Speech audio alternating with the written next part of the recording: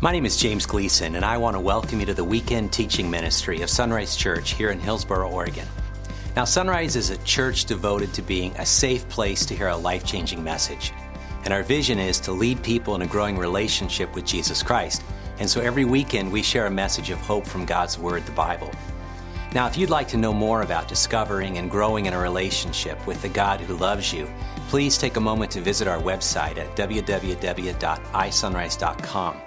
Now, from there, you can learn how to connect with the God who loves you. Then you can learn how to grow with others along the journey of life. You can learn to develop a heart to serve the least, the last, and the lost. And finally, you can learn how to lead others to know Jesus Christ on this journey of disciples making disciples. And so now I invite you to follow along with our weekend message as you discover the heartbeat of God.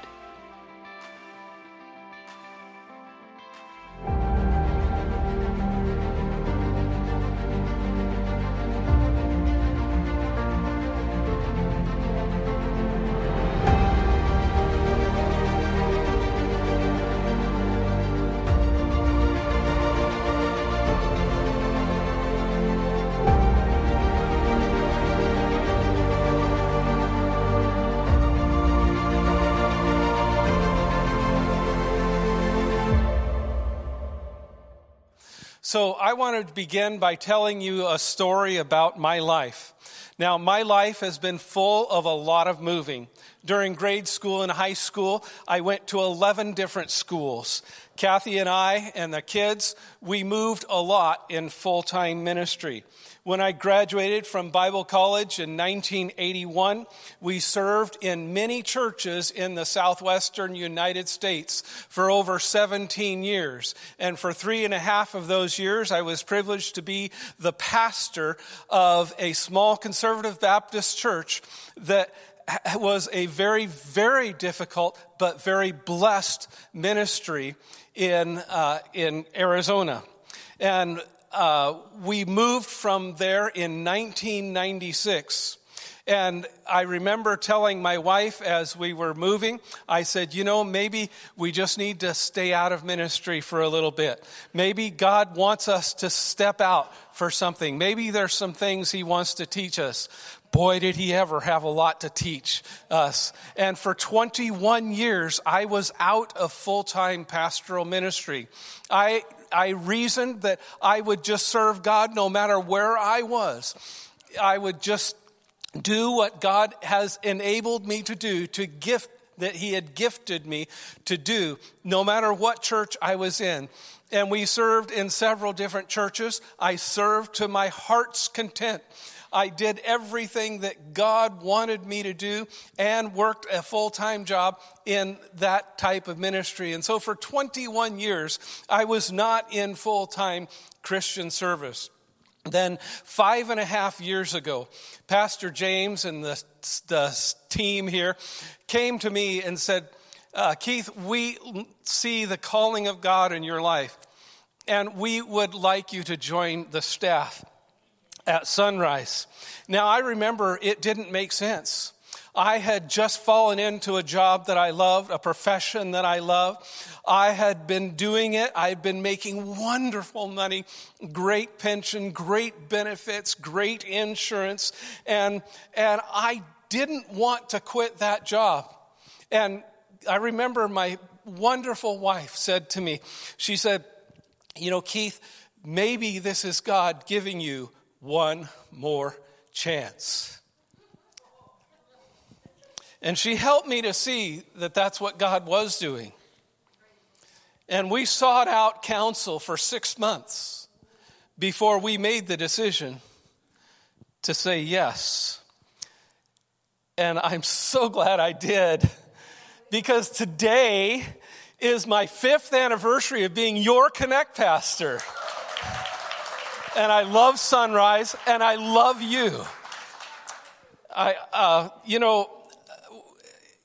Moving around in ministry is always difficult. But my wife, she was very faithful. She followed me and the kids as we moved all over the United States. And 42 years later, she's still with me. God bless her. So today we're looking at the life of Abraham. And I can identify with Abraham because I moved a lot. Abraham moved a lot.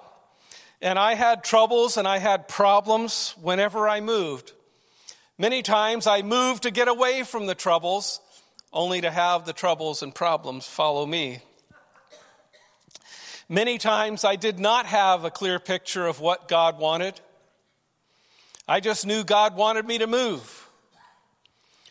And so let's look at Genesis chapter 12 as we look at the life of Abraham. The Lord had said to Abraham, "Leave your native country, your relatives, and your father's family, and go to the land that I will show you. I will make you into a great nation. I will bless you and make you famous, and you will be a blessing to others. I will bless those who bless you and curse those who treat you with contempt. All the families on earth will be blessed through you." So Abram departed as the Lord had instructed. You know, I love little factoids, and so I want to give you kind of a context of the time frame in world history as to when this happened. When God spoke to Abraham, at this verse here, he was 75 years old. Noah had just died 72 years before. Noah's son Shem was still alive, and he was 263 years old. And he would go on to live another 500 years. And so, although the Bible does not say, it is quite possible that Noah and Shem met Abraham when Abraham was even born. These men were both alive before the flood. So it's quite possible that Abraham had contact with some of the pre-flood people. Interesting. And Lamech, Shem's grandfather, and great-grandfather Methuselah may have even talked to Adam face to face. Now that's amazing. So this gives you an idea of the textual context of time that you see. So let's look at this map here. On this map, you see Haran, which is where Abraham was when God told him to move to Canaan. And it's about a 600-mile journey from Haran to Canaan. We would do that in about 12 hours if we were going to drive from Salem to San Francisco. But in those days, it probably took 12 days or even longer. And so Abraham was 75 years old. His wife, Sarah, was 65. So, first of all, you want to see a couple of things that we're not talking about Abraham yet. God takes Abraham outside, and he shows him the stars. And it says Abram, not Abraham. So then the Lord took Abram outside and said to him, "Look up into the sky and count the stars if you can. That's how many descendants you will have." Let's go on.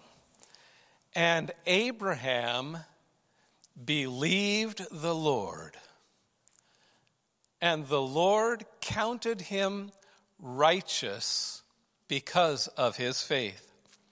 I want to read that scripture again because I read it wrong. And Abram believed the Lord, and the Lord counted him as righteous because of his faith. Let's look at the word Abram. The word Abram means high father. Now here's a man who has no children, and God is calling him high father. Abraham believed God, and it was counted to him as righteous because of his faith. You know, we're going to see those words again, but I want to just say a couple things here. I grew up in a lot of different churches. My dad was a pastor, and my uncle was a pastor, and I grew up under a lot of different preaching. And we were in churches all across the southwestern United States that had amen corners. You know what an amen corner is, don't you? That's when the preacher says amen, right? Amen. Yeah, and that gets him wound up a little bit. And then he hears another. Oh, and that gets him wound up a little bit more. And then he hears another. Amen. And that's all it's saying, go get him, preacher. Go get him, preacher. And you know what the word for faith is in Hebrew? Amen. Amen. You see, it means you agree with God. When you say amen, you say, I agree, preacher. But when you are a Hebrew and you say amen, it means, I agree with you, God. I agree with you, God. Now let's get back to the narrative here. So Abraham is 99 years old. The Lord appeared to him and said, I am El Shaddai, God Almighty. Serve me faithfully and live a blameless life. And I will make a covenant with you by which I will guarantee to give you countless descendants. At this, Abram fell face down on the ground. Now look at this. He said, I will guarantee to give you countless descendants. And then he says, I will make you the father of many nations. So God said, this is my covenant with you. I will make you the father of a multitude of nations. What's more, I am changing your name. It will no longer be Abram. Instead, you will be called Abraham, for you will be the father of many nations. I will make you extremely fruitful. Again, God says, I will make you the father of a multitude of nations. And if that wasn't enough, God repeats to Abraham a third time, saying, you will be the father of many nations. I will make you extremely fruitful. So God changes his name from Abram, high father, to Abraham, father of a multitude. And in Genesis chapter 17, he says, your descendants will become many nations and kings will be among them. I will confirm my covenant with you and your descendants after you. From generation to generation, this is the everlasting covenant. I will always be your God and the God of your descendants after you. And just one more, just in case, he says, your descendants will become many nations. Now, when was the last time you got a fourfold guarantee from God? And 4 times Abraham heard that, And he heard God say that he would multiply his lineage. But I want to say something. God's promises do not come without challenges. And look at the challenges Abraham faced. Now, before he changes his name, and after he moves from Haran to Canaan, look at all of the things that happened to Abram. He moves to Canaan. Famine hits. He has to move to Egypt to survive. He gets caught in a lie to the king of Egypt. The king of Egypt almost steals his wife. God intervenes. He and his nephew Lot get into an argument over land. Lot moves to Sodom. Sodom is destroyed. Abram rescues Lot. All this problem after problem. And this is what the Bible has written down. It doesn't even say what we don't know is there. 12 years later, he decides he's going to do things his way, and he listens to his wife and has a son by a surrogate and names him Ishmael. And things are problems there, and winds up sending Ishmael and Hagar away. Boy, you'd think after obeying God that God would make it easy. Couldn't he at least do that? Let's go on. Sometime later, this is some theologians estimate that it was as much as 12 to 20 years later, God tested Abraham's faith. Abraham. Yes, he replied, here I am. Take your son, your only son. Yes, Isaac, whom you love so much, and go to the land of Moriah.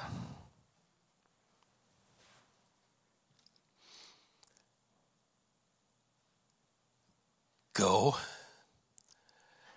and sacrifice him as a burnt offering on one of the mountains which I will show you.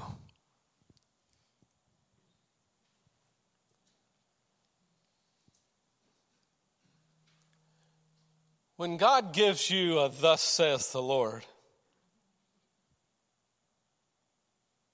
he always wants to prove himself to you by challenging you.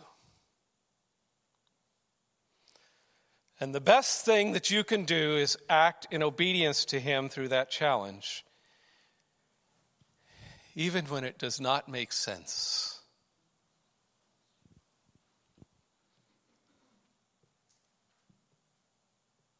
Now, if I'd have been Abraham, I'd have been doing everything I can to argue with God about this. But the Bible says, the next morning, Abraham got up early. He saddled his donkey and took 2 of his servants with him, along with his son Isaac. Then he chopped wood for a fire, for a burnt offering, and he set out for the place that God had told him about. On the 3rd day of their journey, Abram got up and saw the place in the distance. Abraham stops. He tells the servants, stay here. Stay here with the donkey. The boy and I will travel a little further. We will worship there. And then we will come right back. Let's read that again. The boy and I will travel a little farther. We will worship there. And then we will come right back.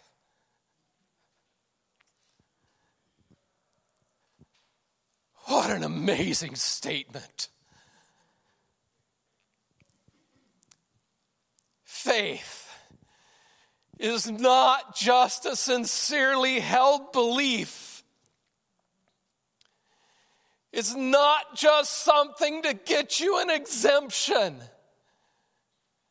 Faith is a decision that you make based on the Word of God and His promise to you. And it's a decision that you make to follow God no matter what. So Abraham placed the wood for the burnt offering on his son Isaac's shoulders while he himself carried the fire and the knife. And as the two of them walked on together, Isaac turned to Abraham and said, "Father." "Yes, my son. We have the fire and the wood, but where is the lamb for the burnt offering?"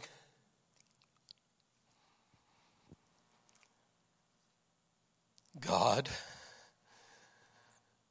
will provide a lamb for the burnt offering, my son. And they both walked on together. I love how the King James puts it. It said, "My son, God will provide Himself a lamb for the burnt offering."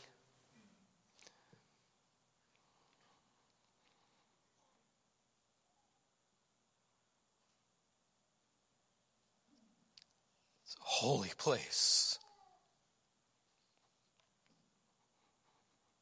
There, Abraham and his son Isaac are on Mount Moriah. Abraham takes the cords and he binds his son Isaac after having built the altar. He lays Isaac on the altar,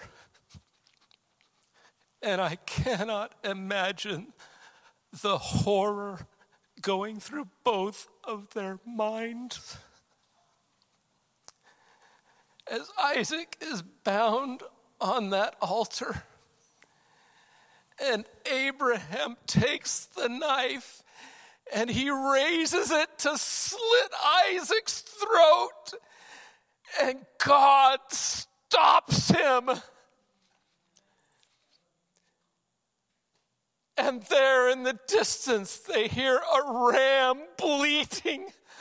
Oh, the joy of a caught ram in the bush. And they both,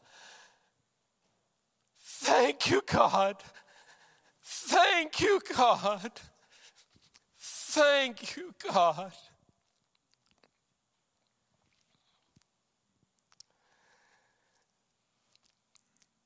I don't know where this new year finds you,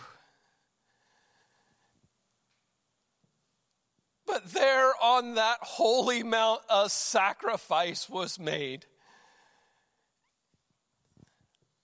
Very similar to this one that you see. You see, on Mount Moriah, Abraham was obedient to God. The ram was sacrificed instead of his son. And it was all a picture of things to come. Abraham's faith became a prophecy of a coming Savior who would be sacrificed in our place to take away our sin. And I don't know where, again, this new year finds you. You may be in a dead end right now. Emotionally, relationally, business-wise. I don't know, but I do know this. No matter where you are, God sees you. He knows the difficulties you've been through and the decisions you've made to get where you are, despite all of the faith that you can muster. God loves you, He is for you, and He can take your faith journey and He can make it something beyond you could ever imagine. God will make a way. And like Abraham, God's plan for your life will become more understandable as you head down the path He sets before you. But understanding is not a requirement for you to start. If you think of Abraham now and what he is able to see some 4,000 years after God gave him all of these promises, he is seeing his faith in God not only fulfilled, but continually multiplied daily. And one day you will stand in the full light of eternity and you will view the big picture just like Abraham is viewing right now. You may be on a tough path, but God is honored when you follow His path, even though it's tough. You may never see the end result in this life, but God can. All of the problems, all the heartaches, all the difficulties, all the delays, all the tragedies, all the things that make your path tough will one day be very clear in the light of God's love.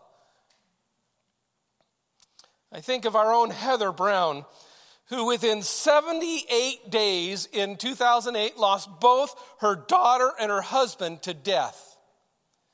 How unfair, you say, that God would take both of them in such a quick time frame. Yet Heather has stayed the course. It was difficult, and she will tell you that, but she maintained her faith in God, and now God is using her as she has walked with and is leading hundreds of people through their grief. I think of the journey in my life, of my failures, how 25 years ago, I never would have believed that I would have been a full-time pastor again. I had resigned myself to serving as a lay minister in whatever church I was a part of, working a full-time job, supporting the church with my gifts and my giftings. But God honored His calling in my life, and by faith I believed it. Even though I was perfectly content with what I was doing, God called me back, and I have a great job as the Connect pastor of Sunrise.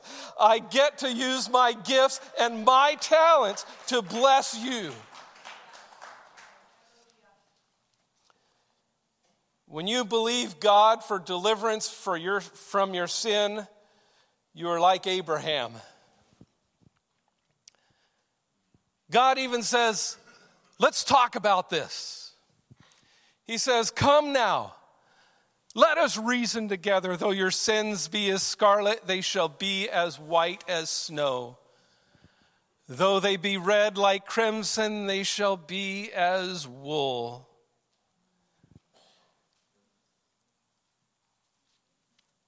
You know, there's a problem within the nature of mankind.